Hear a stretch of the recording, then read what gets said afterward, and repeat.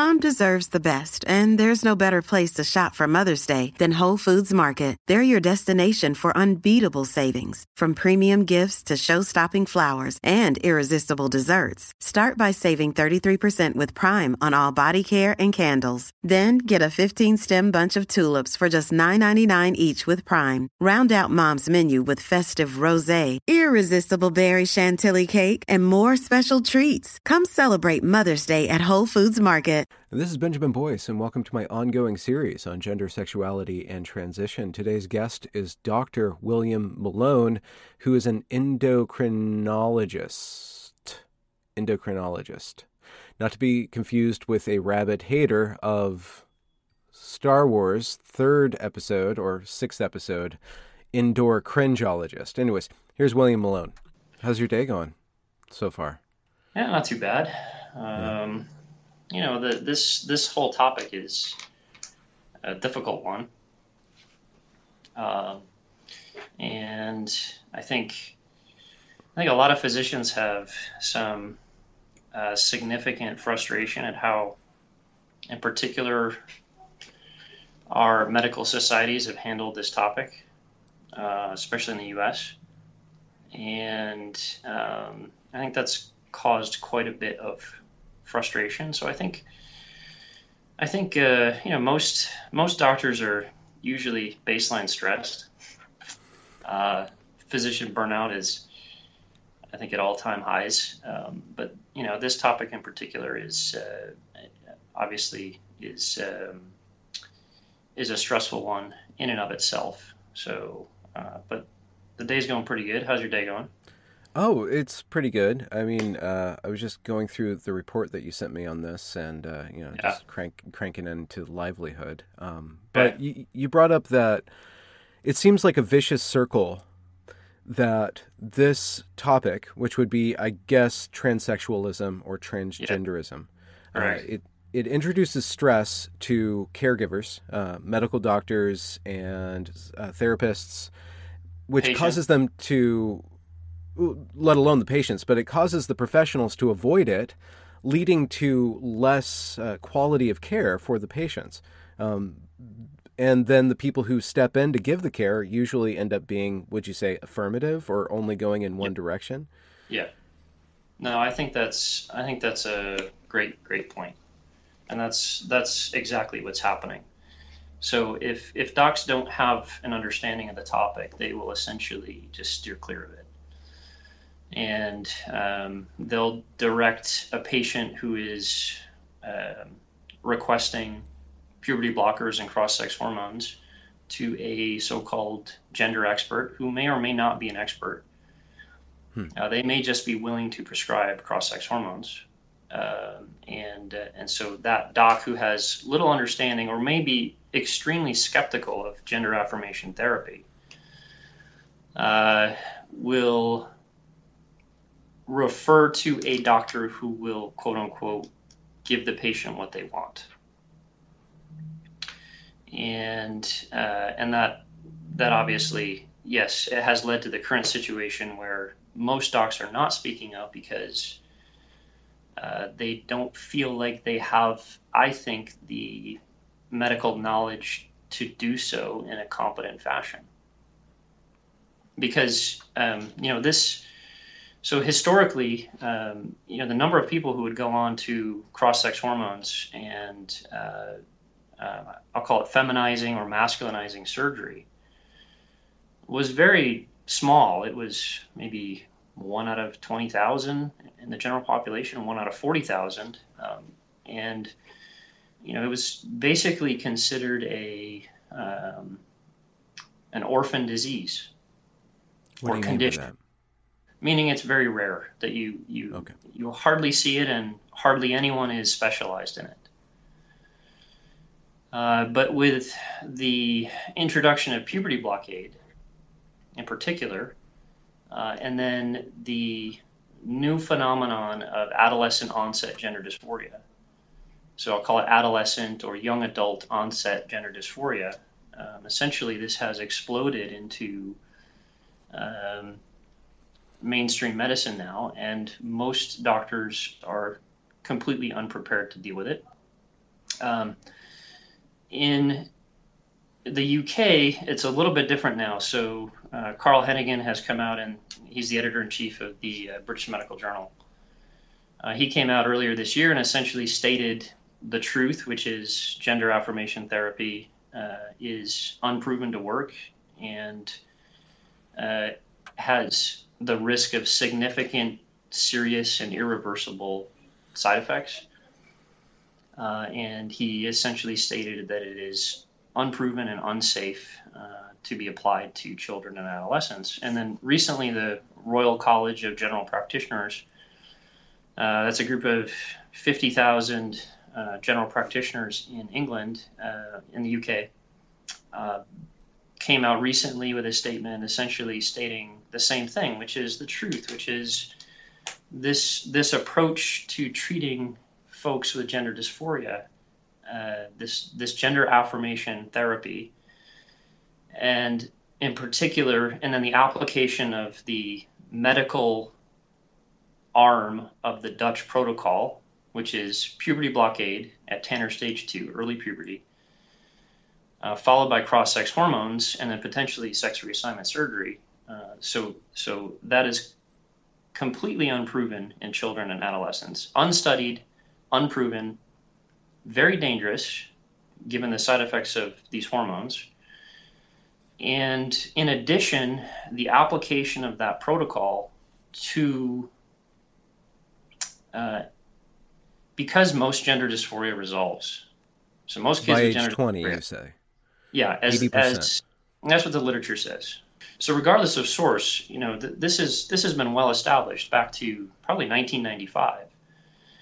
And again, we're talking right now about childhood gender dysphoria. So 80 to 90% of kids who have gender dysphoria will have resolution of that as they pass through puberty. That's not been well studied. We don't know the process by which that occurs, but we do know through puberty, the majority will resolve. So if you apply a protocol of puberty blockade, so affirmation, puberty blockade, and cross-sex hormones to every kid who's coming into puberty, you essentially are going to treat many who would have resolution of their gender dysphoria. And that's another major, obvious problem. Well, what are the basic effects of the puberty blocker and then going on cross-sex hormones? You said that was dangerous, or they can be dangerous. What are some of the effects of that? Yeah, so puberty blockade, essentially, the idea is that if you have a gender dysphoric kid, you give them puberty blockers, it will buy that kid some time to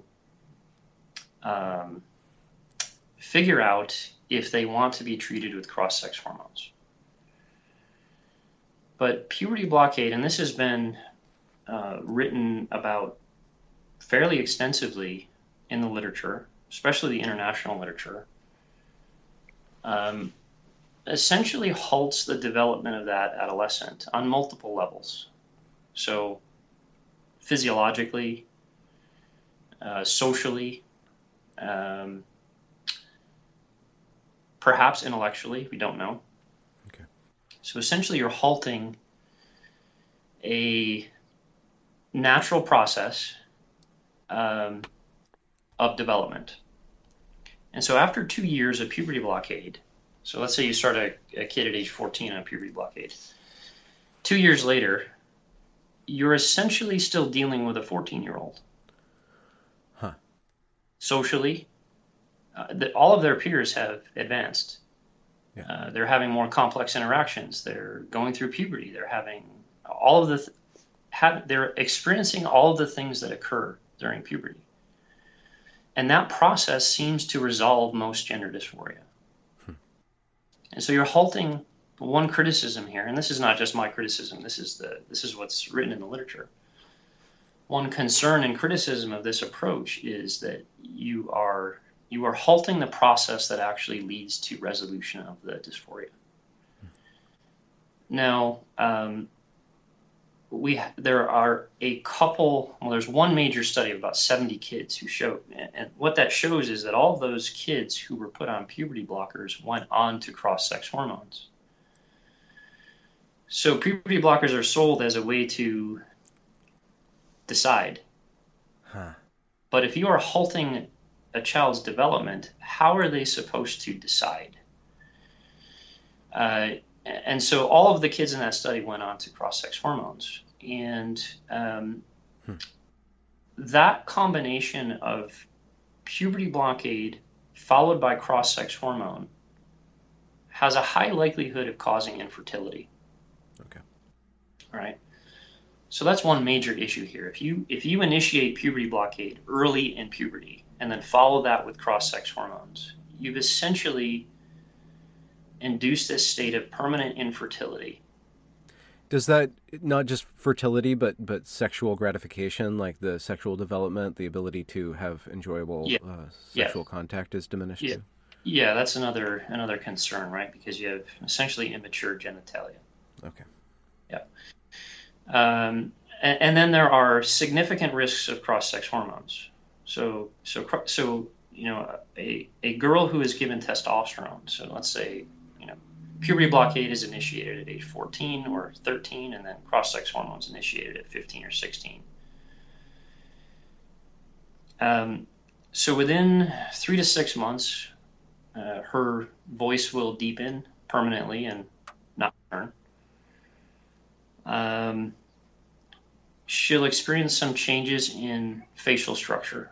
So her jaw will increase in size. Her brow might change. Her face will begin to appear more masculine. There are changes in skin and hair, obviously. So testosterone tends to cause body hair growth and reductions in scalp hair growth. There are reports, and again, we don't fully understand what happens here. And this is why Carl Hennigan has stated very clearly, he said, you know, this process of puberty blockade and cross-sex hormones is being used, and this is his words, in a state of profound scientific ignorance. So we don't know exactly what's going to happen. We have some experience from women who have developed testosterone secreting tumors. So if a woman comes into naturally, so endocrinologists are supposed to identify excesses or insufficiencies of hormones, and then put those back into normal ranges. That's our primary goal. That's our primary training. So if somebody's insulin levels are too low, their blood sugar will be too high. They will have diabetes. We do things to get their insulin levels back to normal ranges. So if a woman comes in with excess testosterone, this is a significant, in normal situations, this is of significant concern. I mean, we start a workup. We're doing a ton of blood work. We're doing imaging. We're trying to find this tumor that's making testosterone because it's going to permanently alter her physical appearance and massively increase her risk of heart disease. Okay. And what does it do to the female genitalia? So it'll cause vaginal atrophy, and that can lead to incontinence. And that's a significant side effect. Okay. So the vaginal tissue essentially is dependent upon estrogen for for normal function and sustainability. So there are immediate physical changes, and then really long term, a profound increased risk in the chance of heart attack. And we do have studies showing that. So a woman taking testosterone has 4 times the odds of developing a heart attack than a woman who is not. And is that because the way in which the female, the female grown heart interacts with a new induction of testosterone, or does it bring it in line? Does it bring these women in line with the male rates of heart disease? It's twice the risk of the male rate. Oh, okay.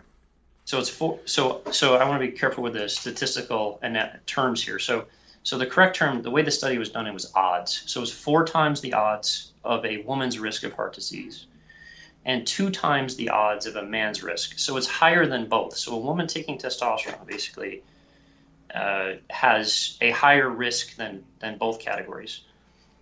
That probably has to do with a multitude of factors. So, right, every single cell of our body that has a nucleus has either an XX or an XY chromosome in it. And each cell behaves according to its complement of sex chromosomes, independently of hormones. So it's not like we're all made up of ambivalent cells who will respond simply according to the bath of hormone that you put them in. There are sex-specific differences. This is well known in biology, not well known by some people in gender clinics, I've found out. They think that, well, if you just put a woman's testosterone level into the male physiologic range, that her body will just act as if she's male. So her risk will just go to male levels, but that's not true. In addition, the way that our DNA expresses itself is also sex dependent in terms of what genes are turned on and turned off. So there's a host of biological differences that some of them are poorly understood, but certainly it should be no surprise that if you take a male hormone and put it into female physiology at excess levels, that bad things are going to happen. Mm-hmm. And then the reverse is true as well. So a man who takes estrogen, after about 5 years or so, his risk of developing blood clots and strokes he'll develop, so men taking estrogen will develop blood clots and strokes at 2 to 3 times the rate of men not taking estrogen and women. So a significant increased risk of stroke and blood clot. We know this just from women who take birth control. That is the main issue with oral contraceptives is blood clot.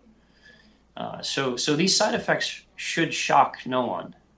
I mean, this is basic, at least for an endocrinologist, this is basic hormones and biology. So you guys, endocrinology is being retrofitted to become, instead of something that aligns the body with its natural state, to like a kind of a mad scientist, we are now employed to change the body's natural state. We're now meddling with nature rather than to bring a body back into alignment. Yeah, but only in this one particular condition.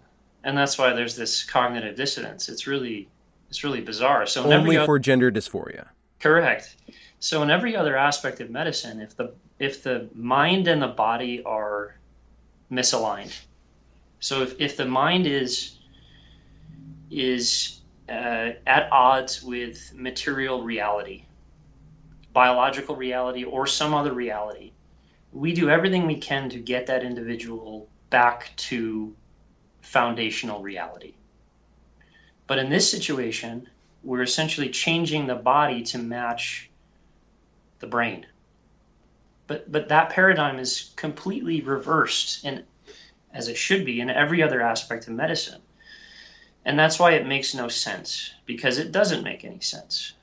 It's at odds with how we practice medicine and any other aspect. And that's why some have called this kind of a crisis of, psychiatry, for example, because if this principle holds that if the brain and the body if the brain is at odds with reality, but we reinforce the non-reality, there's no field of psychiatry left. We just alter the body to suit the subjective whims of the mind. Yes. Which is good business if you're into body modification, plastic surgery, and handing out hormones. Yes. To be completely cynical. I mean that as a joke, but I don't think there's so much joking going on. Well, no, I mean, I think there's certainly, unfortunately, some of that going on. I mean, I think, yeah. And in the United States, so in Britain, doctors are standing up and coming out and making very firm statements. What is happening in the United States? in the United States, the main medical organizations have endorsed affirmation therapy. Okay. And this was before the wave of adolescent onset gender dysphoria. Otherwise, so this is mostly for adults. No, so they endorsed affirmation therapy for childhood onset gender dysphoria. Okay. By the way, the Dutch National Clinic doesn't use affirmation therapy. At least they don't describe that in the literature. And you bring up the Dutch clinic because they're the ones who made the first research that is now the foundation for affirmation. Yes. So their medical protocol, at least, okay, the puberty blockade followed by cross-sex hormones, but they don't use affirmation. So there are 3 different counseling models, essentially, or approaches to gender dysphoria. And I fault the medical societies for not educating physicians about this. So affirmation is only one. So there's a therapeutic, there's an accommodative, and then affirmation. The Dutch do not use affirmation because they understand that affirming a young child's gender confusion or sex confusion, right? To be more accurate, I would say it's a sex confusion. Reduces the likelihood that kid's gender dysphoria will resolve. On its own. Yeah. So they use what's called a modified therapeutic model, where they essentially focus on exploring developmental factors that could have led to this state of gender dysphoria, which the term gender dysphoria as well is bizarre, but anyway. So, because no one comes in and complains of their gender usually. They complain of their characteristic features. So I don't like my secondary sexual characteristics. I don't like breast development. I don't like that I like football more than field hockey. Yeah. To use a stereotypical gender. Do you see what I mean? Yeah, but until the spate of ROGD, rapid onset, or adolescent onset, which now, which I think, I'm speculating here, but it seems in the cases that I've seen and the people that I've spoken to, they spend a lot of time online and they get this idea in their head that their gender wholesale is wrong. Yeah. Rather than aspects. Yeah, I think that might be accurate. So we can touch on that. I want to go back to if you don't mind, to the 3 counseling models, just to finish that point off in case some people are interested. So the Dutch don't use affirmation because it prevents resolution of gender dysphoria.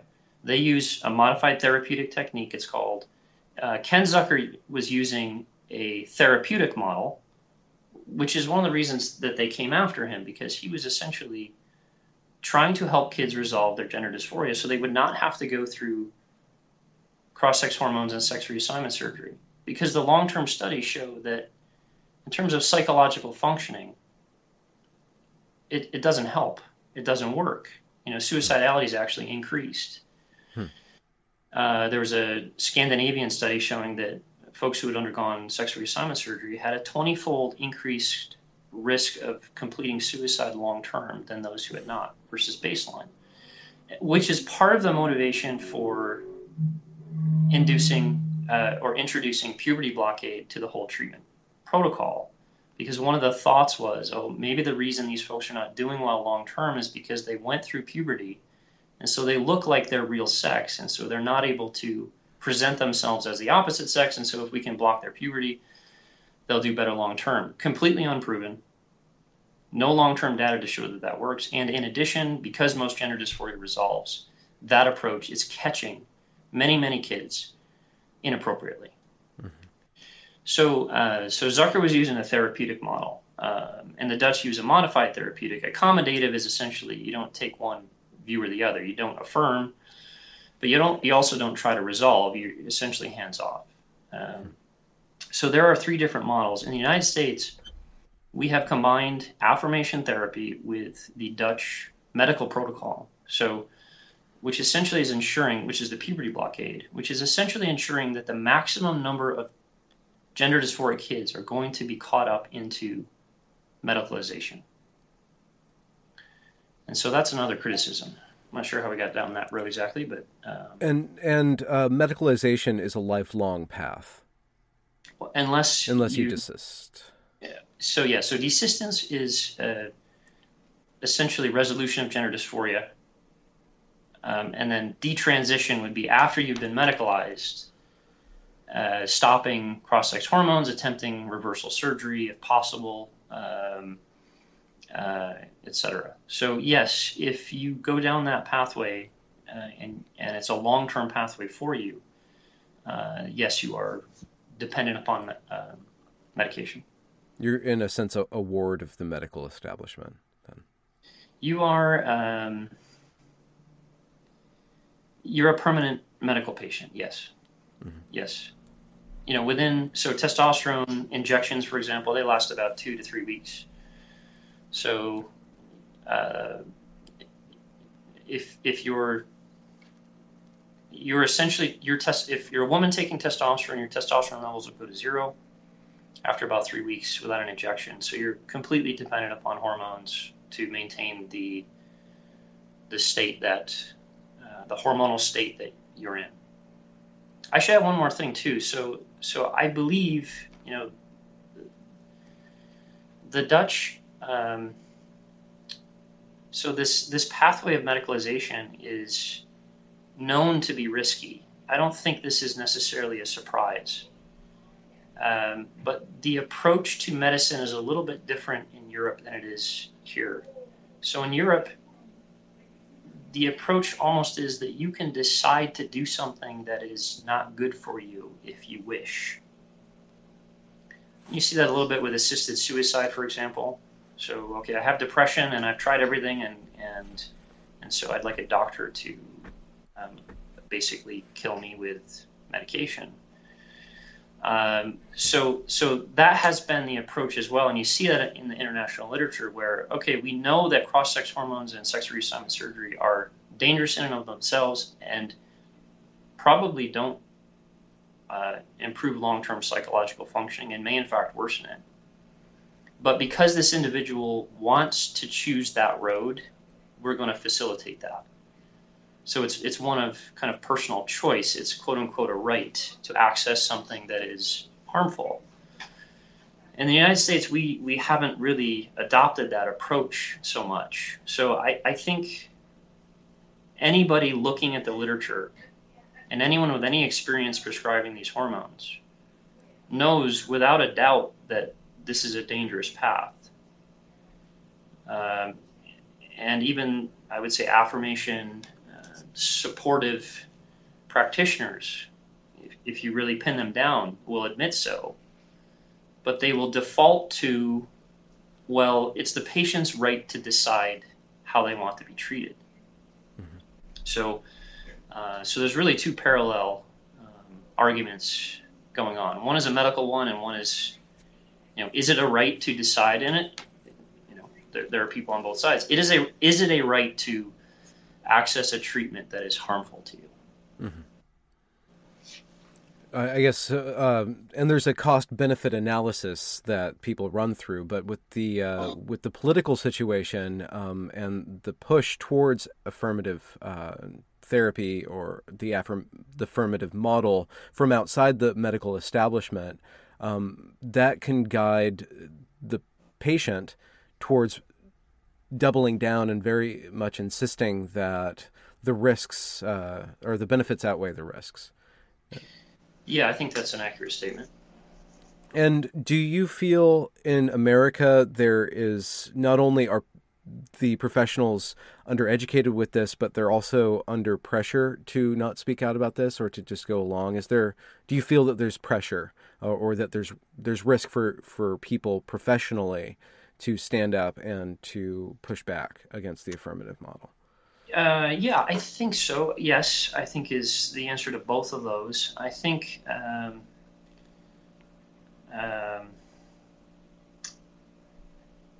so. I think in the general community, it's more of an issue of lack of understanding of what's occurring, lack of familiarity with the literature.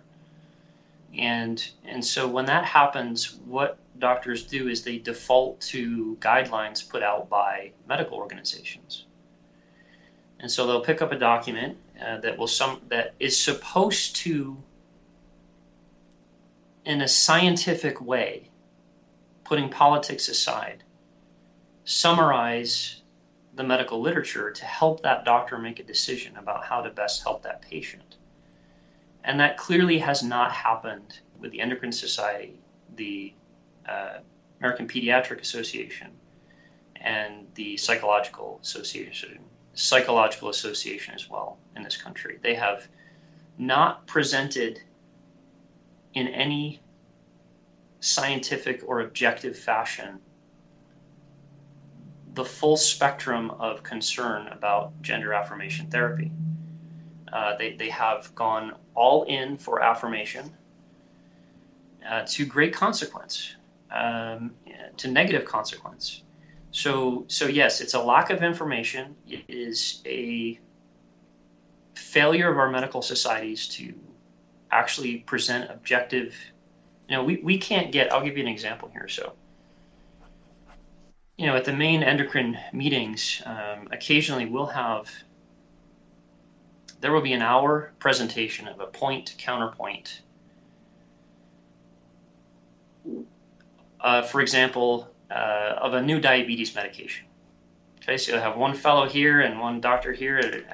So two doctors up there, and they will talk back and forth over the course of an hour with slides and literature and cost-benefit analyses and minutia you cannot even imagine. Okay?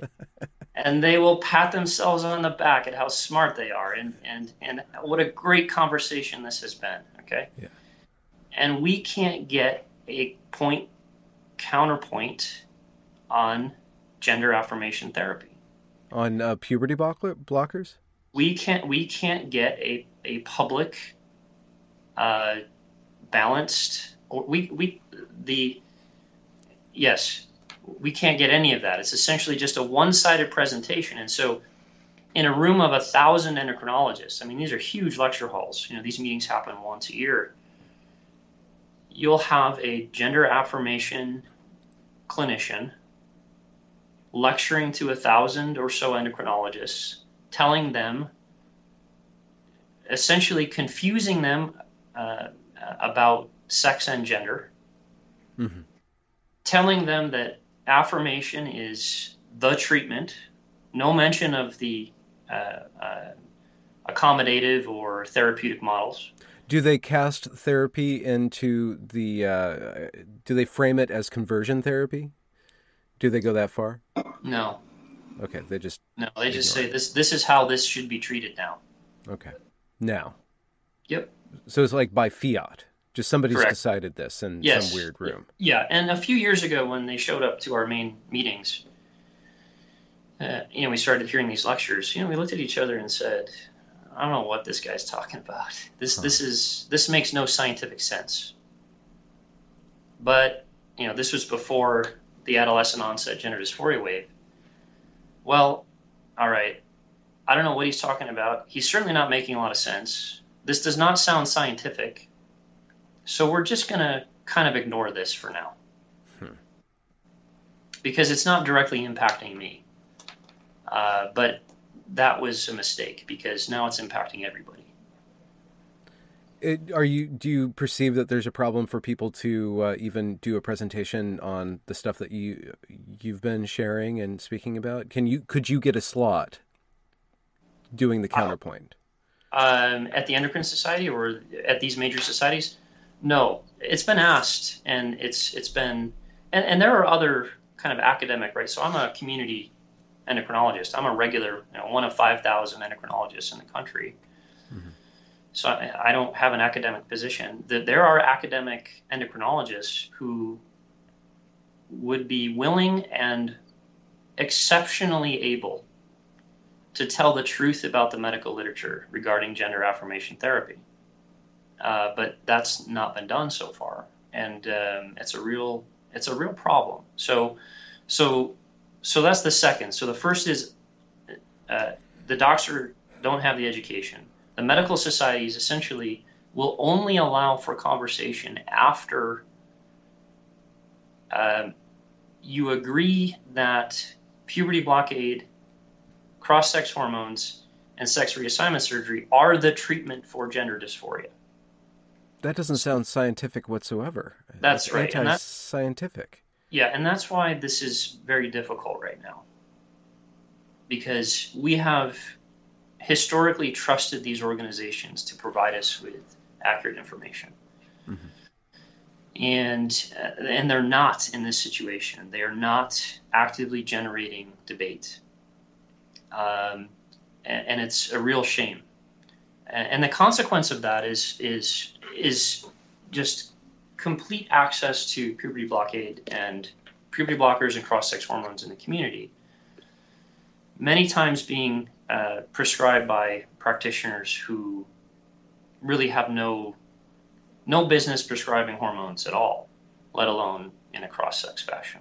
I've heard from one person at least that Planned Parenthood is now giving access to hormones. Yep.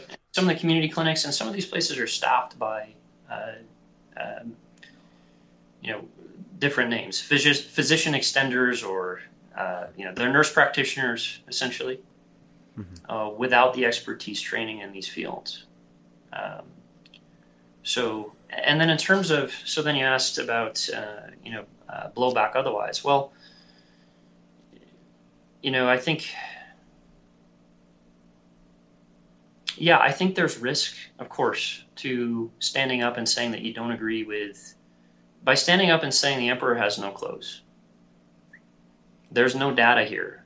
There's no proof this works. There's lots of proof that it's risky and dangerous. There are other treatment modalities. Yeah, there's risk to doing that. It's a very emotional topic for most people. It adds another element of stress, and I think most physicians are opting out of that. Mm-hmm. But this has the potential to basically neuter a generation.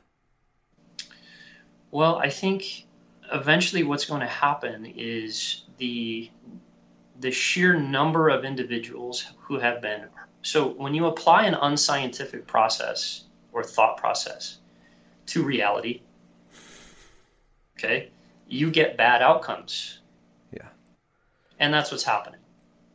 So applying the already controversial Dutch protocol of puberty blockade and cross-sex hormones to adolescent onset gender dysphoria, for example, okay, which we really don't understand at all in terms of duration.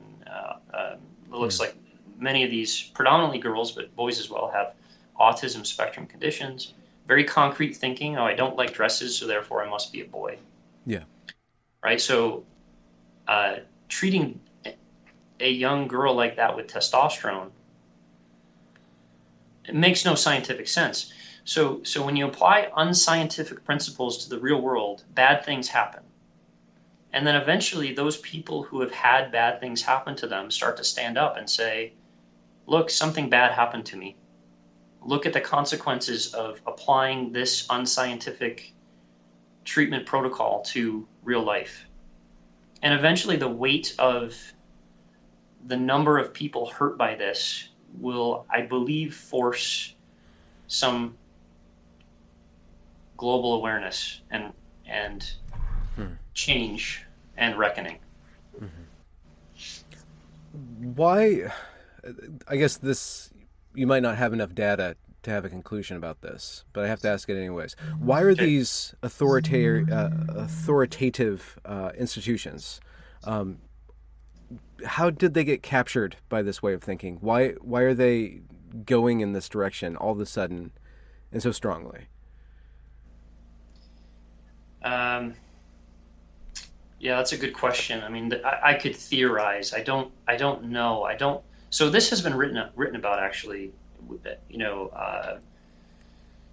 other psychiatric crazes, they're called. So essentially, the populace, led by a few physicians, comes to conclude that a somatic treatment for psychic distress is a good idea. And it's almost like it has a life of its own once it gets started. Yeah. And then it basically starts to burn out once everybody realizes it was a horrible mistake.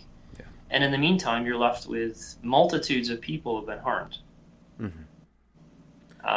And unfortunately, after at least what I've read, that there doesn't appear to be much reckoning. It's almost like, well, we were just doing the best that we could. Yeah. We were just trying to help. Yeah, but you abandoned scientific principles along the way. Yeah, yeah. And on top of that, from some of the research that you shared with me, this is going to disproportionately affect an already marginalized group, namely the homosexuals or bisexuals are the ones who are going to be, who end up naturally getting through their gender dysphoria. So if all these, let's say lesbian women and gay men are tracked onto this body modification, Right. It seems like a very weird form of homophobia, but a very aggressive regime of stamping out homophobia by modifying the body. Yeah. So Deborah So has written about that. That's an underlying theme here, is that kids with gender non-conforming kids. So a girl, for example, who has preferences for masculine behavior or dress, etc., young in life, probability-wise, may be same-sex attracted lesbian later in life. Mm-hmm. So by interrupting pubertal development, you're halting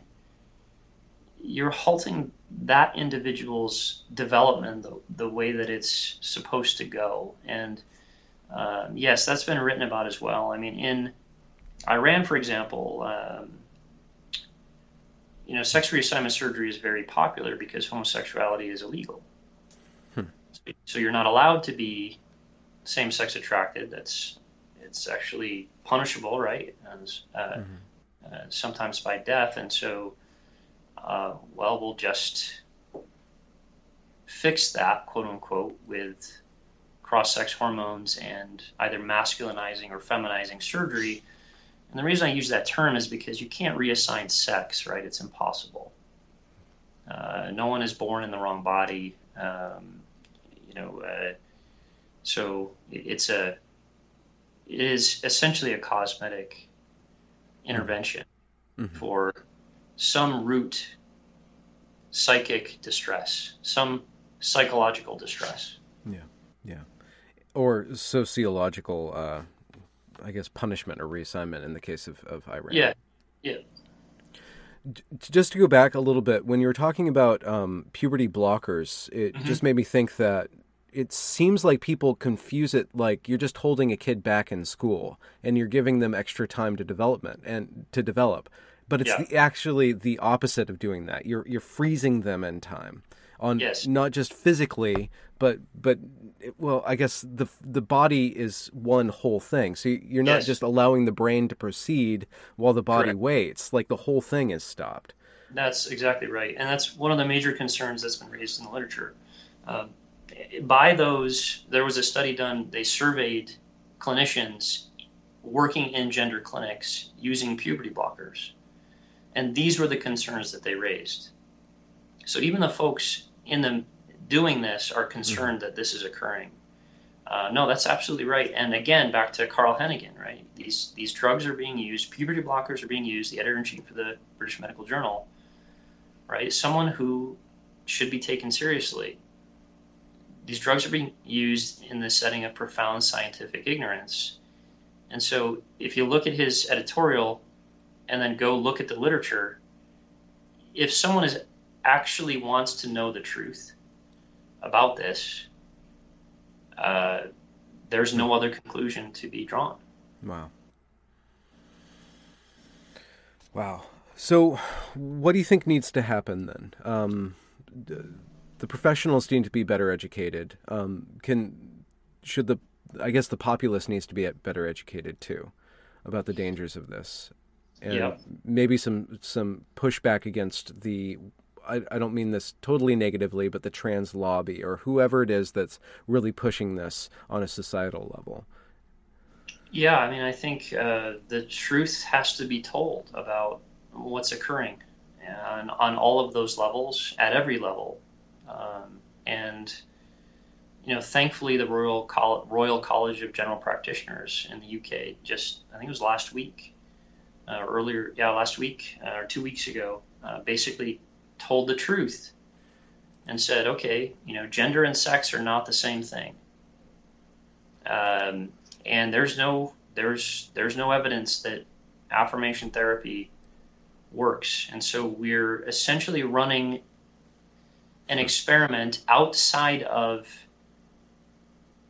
experimental protocols. So we're running a giant experiment, and that's not how medicine is supposed to work. You're supposed to do the experiments first, show that the treatment works, especially when you're talking about infertility and sexual dysfunction long term, and a 4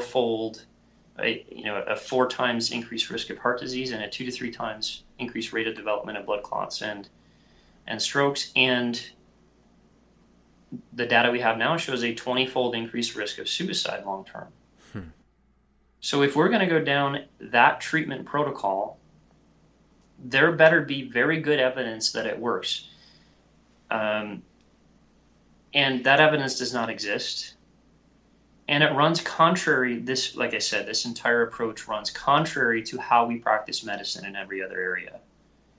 If the brain and the body are in conflict, we work on the brain, we don't work on the body.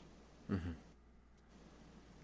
And so why is that? Because the brain can change, or because messing with the body is more fatal than messing with the brain? Like, what's the reason for that? We have to agree that there is some fundamental reality that we exist and operate in, and that we can identify that reality with our senses and measurements and agree upon that reality, that XX and XY cells are different and they respond differently to hormones. And so once we agree upon that reality, if someone is at odds with that reality, we need to help them back to reality, not keep them away from reality. Well, how do you do that on a social level? How do you re-steer a society back to reality? Just let it crash against the rocks and expend a bunch of lives until they stand up? That seems to be what's happening with these crises over and over again. So if you look at the opiate crisis, right? I mean, here's a non-addictive opiate. Oh, really? No, it's not. And how many people had to suffer before that non-reality, right? So you take a bad idea, put it into reality, and you get a bad outcome. Yeah. And so that's what's happening, and I think unfortunately it takes significant suffering for society to wake up to that reality.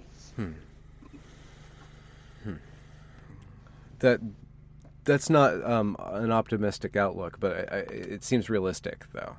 Yeah, no, I have some optimism more recently because of the Royal College of General Practitioners. But the World Health Organization is going the other route, from what I've heard.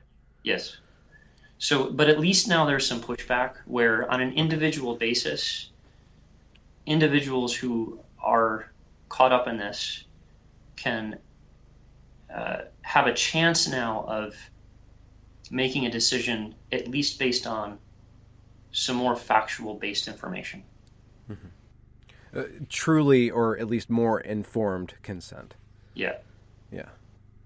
And what about your role? You speak about this on Twitter, and your Twitter presence is really appreciated, and at least for me and then other people, because you're bringing up facts and you're really standing with a lot of people who are bringing up facts. Do you have any plans to, or are there other people in your profession that you think will converge on doing what you're doing, or is there any movement towards like a collective of endocrinologists? So I think privately, yes. Braverly? Oh, okay. So it's Yeah, Braverly. publicly, I don't see that yet, but I think eventually that will happen. I'll spill over. Like I said, eventually the consequences of the application of this bad idea will be so evident that any except the extreme ideologues will be forced to accept what's happened. And do you get referrals from people with gender dysphoria? A few. So you brought this up initially. Most kids now who have gender dysphoria, they want puberty blockers and cross-sex hormones. And so because I don't do that, they're not going to come my way. Okay. So these kids are presenting to the primary care offices, and then the primary care docs are confused as to what to do. How do I handle this situation? Do I send them for counseling? Do I send them to somebody who's going to put them on puberty blockers? My experience up to this date, right, has been adults with autogonophilia. That was the predominant presentation for adult endocrinologists. And then this new adolescent wave, most of them are being funneled to so-called gender clinics. So, are these gender clinics, they're just sprouting up, I guess, to meet the demand? And what is a gender clinic? What is it based on? It seems like that's a kind of a gender studies thing. It's like it's taking some science and then it's framing it in an ideological.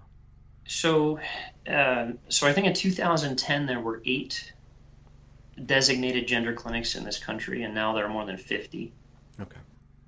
And it's what you said.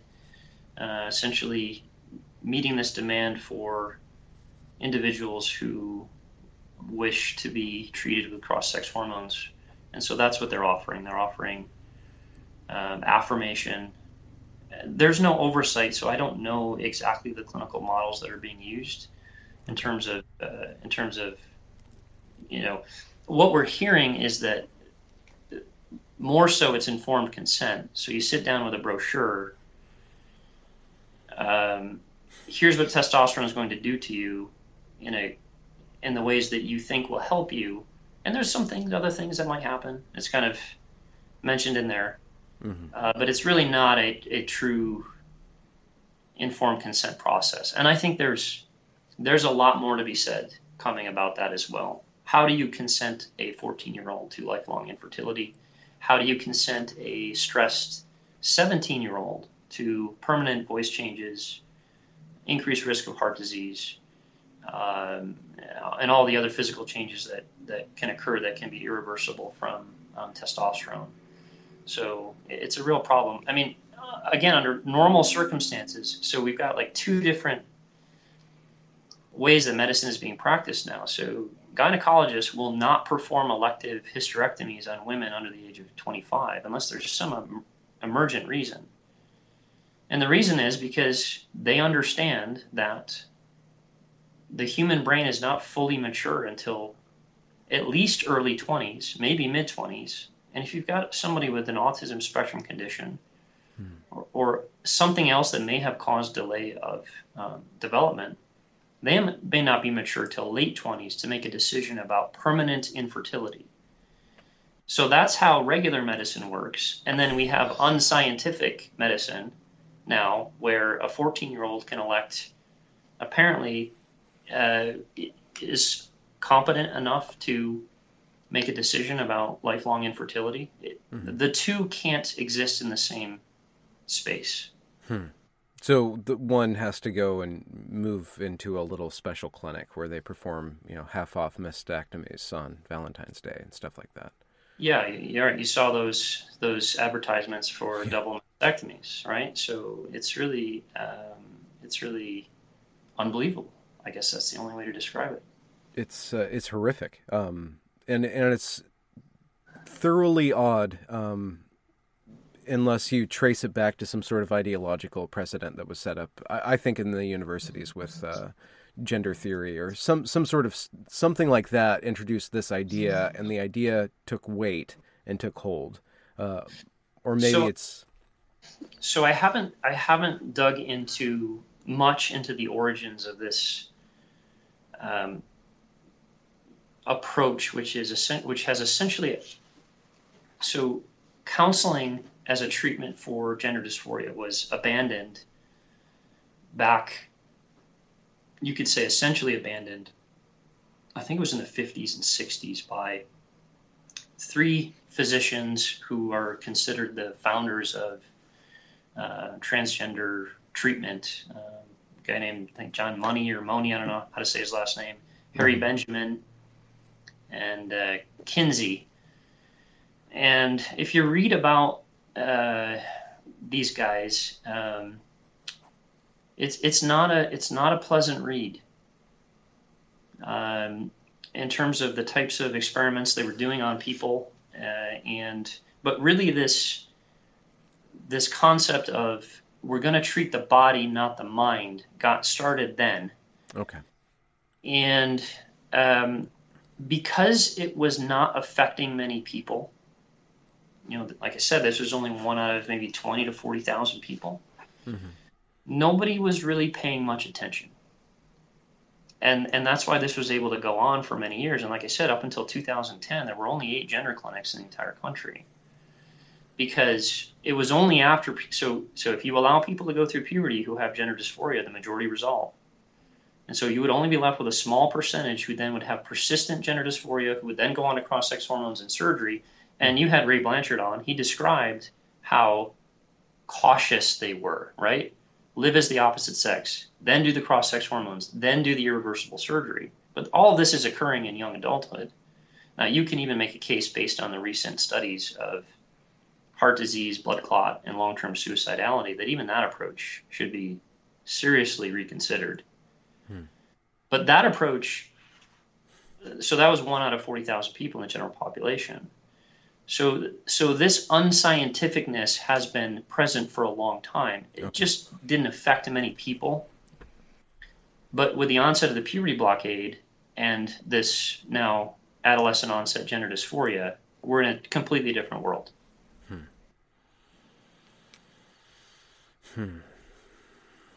And again, how do you steer the ship back? But I guess you just need to let it happen, or speak up as you're doing right now and as other people are doing right now. Yeah, you just basically lay out the facts.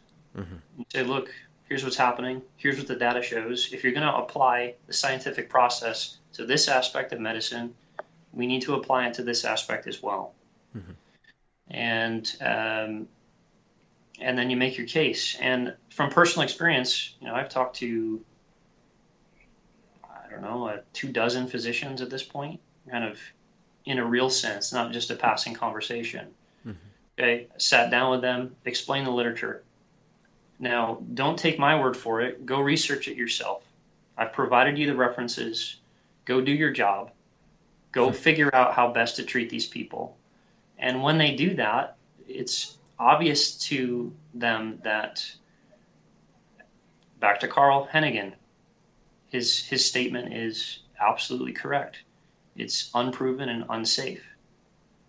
And there's really no other conclusion to be drawn from the literature if you take an objective look at it. And so that's, I think, ultimately where this has to go. And if we can break through in the main medical meetings, it would just take one simple presentation from someone critical of affirmation therapy to dramatically shift practice patterns. So you need a irreality blocker regimen. Yeah, we need more reality, which is always the case. How we need to start wrapping up because I have to take off. But I would like to know if you want to tell us, how did you get into this field of medicine? How did you end up doing this work? So I'm a general endocrinologist in the community. So the way that this works is you go through medical school and then you pick a specialty. Okay, do I want to be a surgeon or do I want to be a cutter or a talker, essentially? Is really kind of the initial decision that you have to make. And I saw the lifestyle of the surgeons was just brutal. They were doing incredible work and saving lives, but immediately, in the immediate sense, the talkers, the medicine doctors kind of save lives over the long period of time. But so that was the first decision-making point is is medicine or surgery. So I chose medicine, and then happened to run into a great endocrinologist where I was training, and went through 2 years of endocrinology. So basically what happens is we pass internal medicine boards, and then we do 2 years of additional training, and then we have to pass endocrine boards. Mm-hmm. And then at that point, we are considered and expected to be, and appropriately so, experts in all things hormonal, regardless of the frequency of presentation in the population. So diabetes is much more prevalent than acromegaly, for example. So it might be acromegaly twice a year, right? Excesses of growth hormone, but we're expected, and rightly so, to be experts in all areas of hormonal excesses or deficiency, and gender dysphoria included. Although I would argue that is not a condition of hormonal excess or deficiency. This is a psychosocial. This is not an endocrine problem, but because I would say psychiatry and psychology as a whole, there are obvious exceptions, and you've interviewed exceptions, have abandoned. Yeah, they've essentially kind of jumped ship on this condition.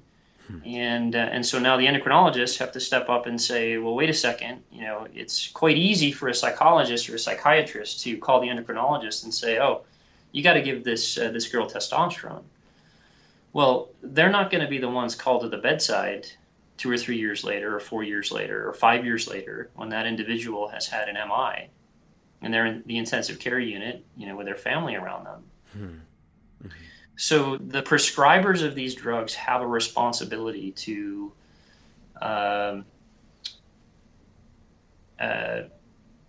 understand the consequences of prescribing and to make sure that there's a clear indication, and there is not one in this situation. Okay. Do you think that given enough research, there might be? Are there some exceptions to this then? Because I've met some pretty amazing people who end up transitioning their sex, but that comes with a risk. Yeah. And the ones that I've spoken to really lay that out and stress the cost benefit. Yeah. That's a conversation that has to be had. Yeah. And it has to be had based on, it can be had on multiple levels, but from my standpoint, it's a scientific discussion, and then a philosophical one, perhaps, but we have to look at the science. And then if we're going to say that, okay, the science says it's not safe on whole, right? So we're looking at, increased risks here, percentage-wise, et cetera. Mm-hmm. Okay, if we're going to abandon the approach that we use in every other process, well, we better have a lot of conversation about why and how that's going to occur. And that's how those things need to be figured out. Mm-hmm. Scientifically, the data long term is just abysmal. Doctors immediately stopped prescribing hormone replacement therapy for postmenopausal women when a study came out showing it was like a 15 to 20% increased risk of breast cancer and heart disease, which is significant. Yes. So 1 in 5, 1 in 6. Right, but we're talking now about a 300% increased risk of heart disease from testosterone. So because they're taking it so long? Yeah. Okay. So we're looking at a 15% risk, and that immediately caused almost an immediate cessation of prescriptions for postmenopausal women. And there have been some modifications of that. It looks like it was that particular formulation, et cetera. Mm-hmm. Versus now a 300% increased risk of taking testosterone. So that's why I'm saying that we're in serious disconnect, and the only way this is going to be resolved is conversation, and that's being suppressed. Mm-hmm. Mm-hmm. Dang, this is a really dire episode. Thank you for sharing your expertise. How complex is endocrinology? just as comparatively? I don't even know if this makes sense as a question. I'm just trying to figure out, like, how complex is this system that you're dealing with? So, well, for those of us who are in it, it's not that complex. But for those who are not in it, it is full of complexity, mm-hmm. and it takes a while to understand the subtleties of hormonal feedback and how to manipulate those systems to help people achieve better health. So it's a fairly complex subspecialty. Have you studied this in relationship to evolutionary biology, or how it kind of propped up itself, how it grew over time, like just in biology? Not specifically. Okay. Are there studies on that, just showing how the mammal constructed itself over time into this complex, weird form of juices all interacting with each other? Yeah. Well, I can give you one example. So metabolically, if you burn sugar on the stovetop, it turns into like a sticky material. Have you ever seen that? Yeah, right? Or, caramel. you know what creosote is? Like if someone has a wood stove, they have to clean the pipe of the stove out periodically, or else the byproducts of any carbon-based fuel being burned results in this sticky material, and it builds up on stuff. And so glucose, sugar, is essentially a carbon-based fuel for us. Okay, we're flex fuel. We inhale oxygen, and then combine that with 3 different sources of fuel. So we've got fats, which burn pretty clean, proteins, which burn dirty, which is why we've got kidneys. Okay, so the kidneys clean out the byproducts of protein metabolism, the urea, the nitrogen. Okay. And then glucose is, its backbone is carbon. And so when it burns, when you combine glucose with oxygen internally, okay, which is a metabolic process, right? We're essentially a combustion engine to generate heat, okay? That process results in the formation of that sticky stuff internally as well. And so if you have too much so glucose is a very potent energy source, and it would be, from an evolutionary standpoint, of great advantage to be able to consume carbohydrate, but as a consequence of its metabolism, not die. Okay, so if your blood sugar is too high and you're developing too much of that sticky stuff buildup, that sticky stuff clog up small blood vessels, and that's what causes the damage of diabetes. So the eyes, the kidneys, and the nerves have the smallest blood vessels. They get clogged with the byproducts of glucose metabolism if the sugar is too high in the bloodstream. So the body developed a way so that we can consume carbohydrate, but immediately store it as an energy source that we can burn later. And so we developed the capacity to make insulin, which takes glucose out of the blood, stores it as fat. And when fat burns, it's pretty clean. I mean, think about a candle. When it burns down, there's a little byproduct, but it's a pretty clean burn. Mm-hmm. And so we essentially evolved the ability to consume a high energy source that is toxic. Carbohydrates are toxic, but then store that as, with the use of insulin, as a non-toxic fuel.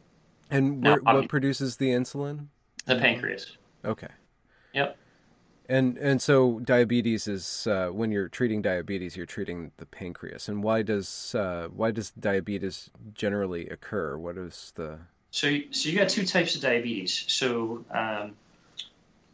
type 1 diabetes is pancreatic failure. So in terms of insulin production, so digestively you're okay, but the immune system attacks the pancreas, and the pancreas's ability to make insulin goes away. Insulin levels go down, and so we have to replace that with injectable insulin.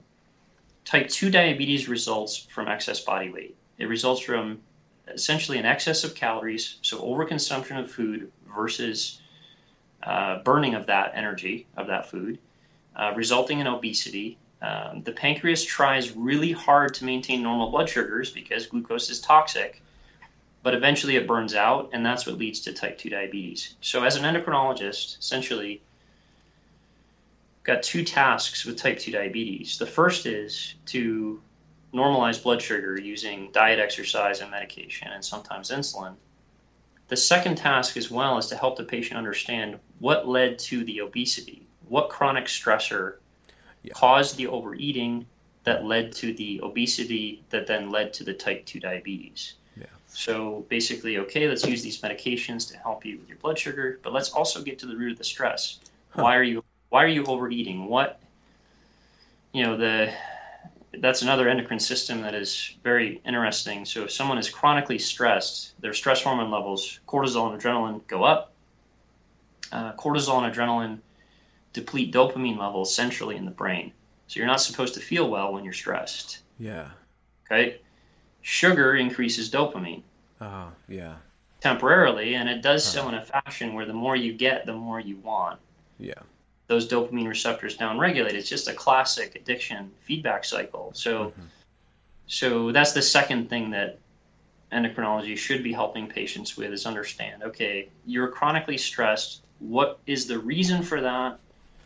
Because we need to fix that so that you don't continue overeating. Yeah. So you're doing the accommodative technique, which is therapy and I guess medicalization. I guess you could say that. So it's essentially treating the end result of the condition, but also trying to stop it from getting worse by, most of the time, the reason people are chronically stressed is they are exceptionally poor at standing up for themselves. And many who have severe obesity as well, they have a history of trauma as young people. This has been studied and known as well. And so there's certain characteristic stress patterns. I mean, right, you've heard that term, only the good die young. Mm-hmm. Okay. So doctors know, we know that it's usually the really nice people who get sick. Huh. They're susceptible. They are too nice. They're in a chronic state of stress. Huh. And their cortisol levels, this is my theory. So taking this from practice, this is my theory, at least, just observations of different types of personalities that tend to get sick. Yeah. I mean, when I went through my rotation, oncology rotation, the first thing that senior resident said to me is, he said, you're going to notice that it's nice people who get cancer. It's the nicest people who get cancer. And he was right. Because they're like bearing the weight of the world or something? Essentially, they're in a constant emotional state of appeasement. This is my theory on this, okay? And many of us now, we have counselors embedded in our clinics. Okay. Because we know there's a high rate of depression and anxiety, which are essentially result from chronic excesses of stress hormone and really not being able to deal with being susceptible to the stresses of life. I'll put it that way. Well, not setting boundaries in a sense. Correct. No boundaries, putting everybody else first. Really having a hard time saying no. Yeah. And as a consequence, their fight or flight system is cranking out lots of cortisol. Again, this is theoretical. You're not just telling everybody to buck up. Learn how to stand up for yourself and set boundaries with people. Right? You don't have to be a jerk. Just expect the same level of respect that you give everybody else, because these folks they'll put themselves dead last. Everybody else is first. And this starts at a very young age. So these are the sorts of patterns of stress that we see over and over again. Yeah. And then we can show people, like, look, you're going to feel better when you set some boundaries. You don't feel like you're going to be at the will of everybody else. And you're going to notice that you're less hungry for foods you don't need. This sounds pretty amazing because, I guess the tired criticism of Western medicine is that it just treats everybody as an object, but it seems like your discipline, at least, is moving towards a more holistic understanding of the human being and trying to really service them on all levels. Um, I think I am. And there are others who are starting to think this way as well. Oh, So okay. Okay. it's like, okay, yeah, stress plays a role in probably the onset of illness through disruptions of immune system function, Mm-hmm. and makes it worse once you have an illness. And so, stress management absolutely has to be part of any treatment protocol, in my opinion. It's just so fascinating to me, just as a poet, to think that somebody who has a hard time setting boundaries, their immune system has a hard time regulating their actual boundaries. That's an interesting way to look at it. I mean, the link there, the biochemical link, is through cortisol. So cortisol is a very potent. It's a steroid. It's essentially internal prednisone. Mm-hmm. Okay, and it's released when we're under stress. It's kind of toxic in high Yes, doses. it basically, the purpose of cortisol is, one of the purposes is to raise your blood sugar to feed your muscles so you can fight or flight. Okay. Okay. So if someone is in a chronic state of fight or flight for whatever reason, night shift work, abusive relationship, past trauma they haven't dealt with, just generally being taken advantage of everywhere they go because they don't know how to stand up for themselves. There's some studies showing that that approach to life, your limbic system essentially stratifies you in a hierarchy, in a social hierarchy, so that if you are not standing up to people, your fight or flight system is waiting for this person to come and take your stuff. Yeah. Okay. Just like a monkey troop or a chicken coop, essentially. So it's an animal-based hierarchical system. Yeah. Where if you're not holding your ground, your fight or flight system gets you ready to be taken advantage of at any point in time. Your resources, your food, your mates, the whole thing, right? Going back to an evolutionary biology standpoint. And so, and that creates a constant state of anxiety, because the cortisol depletes dopamine levels, and in addition, cortisol inhibits normal immune system function. Mm-hmm. So someone who's chronically stressed is going to be getting sick more often. Mm-hmm. And we see that as well. I mean, you can induce that with overexercise. It's simple. So marathon runners, if they're running more than 90 minutes per session, and there's a certain threshold, they all know when they get closer to training, their susceptibility to viral infections goes up. Okay. Because with the overexercise, they put themselves into a chronic state of stress, excess cortisol, inhibition of immune system. Mm-hmm. So the cortisol knocks down immune system function, knocks down dopamine. So then we will turn to whatever source of dopamine we turn to, and it can be socially acceptable or socially unacceptable. Yeah. To temporarily relieve that feeling of anxiety caused by that dopamine depletion and serotonin depletion.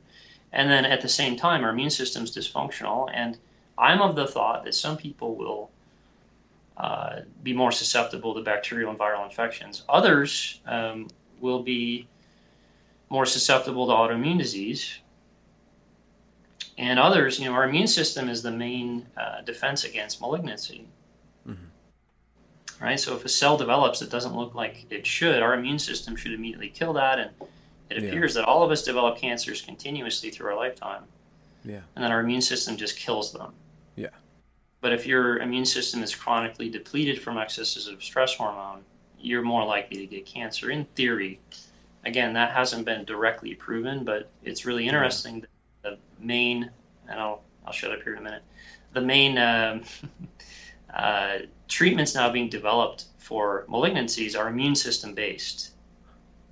You essentially hypercharge the immune system so that it will circulate these white blood cells, these killer T cells will circulate, identify abnormal cancer cells and kill them anywhere in the body. So you empower the internal editor rather than like shooting laser beams into the person to kill it. Exactly. Huh. That sounds smart, even if it might be tricky to do correctly. I mean, so the immune system is like a lion, a tiger in a cage. Mm-hmm. So if it overactivates, it can cause a significant problem. And like you were saying, it can attack the pancreas. It can single out organs to go after. Correct. Fascinating. Yes. you could talk forever. This is great, and I'm surprised that you don't go around and give talks at these conferences and stuff. So I do locally. What I desire most is a quiet life in the country. Yeah.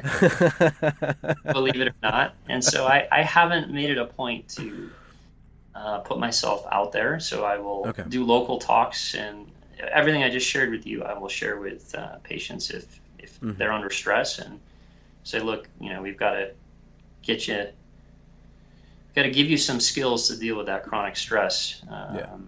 In certain ways. Well, I probably can't get you on Bill Maher, but I could boost your profile just a little bit. All right. Sounds good. Thanks so much, William, for your time. This has been an excellent talk. I think this is really important, a part of the series, and I hope that this gets circulated so that scientists and people who are needing this information can hear it and maybe spark more conversation along these lines. Yeah, I hope so. Yeah, appreciate that. Yeah. Well, happy insulin. I don't know, how do endocrinologists say goodbye? Do you guys have a special hormone handshake or anything? No. If there is, no one has showed me yet. Okay. Yeah, right, man. Well, have a good day. Okay. Thanks, Benjamin.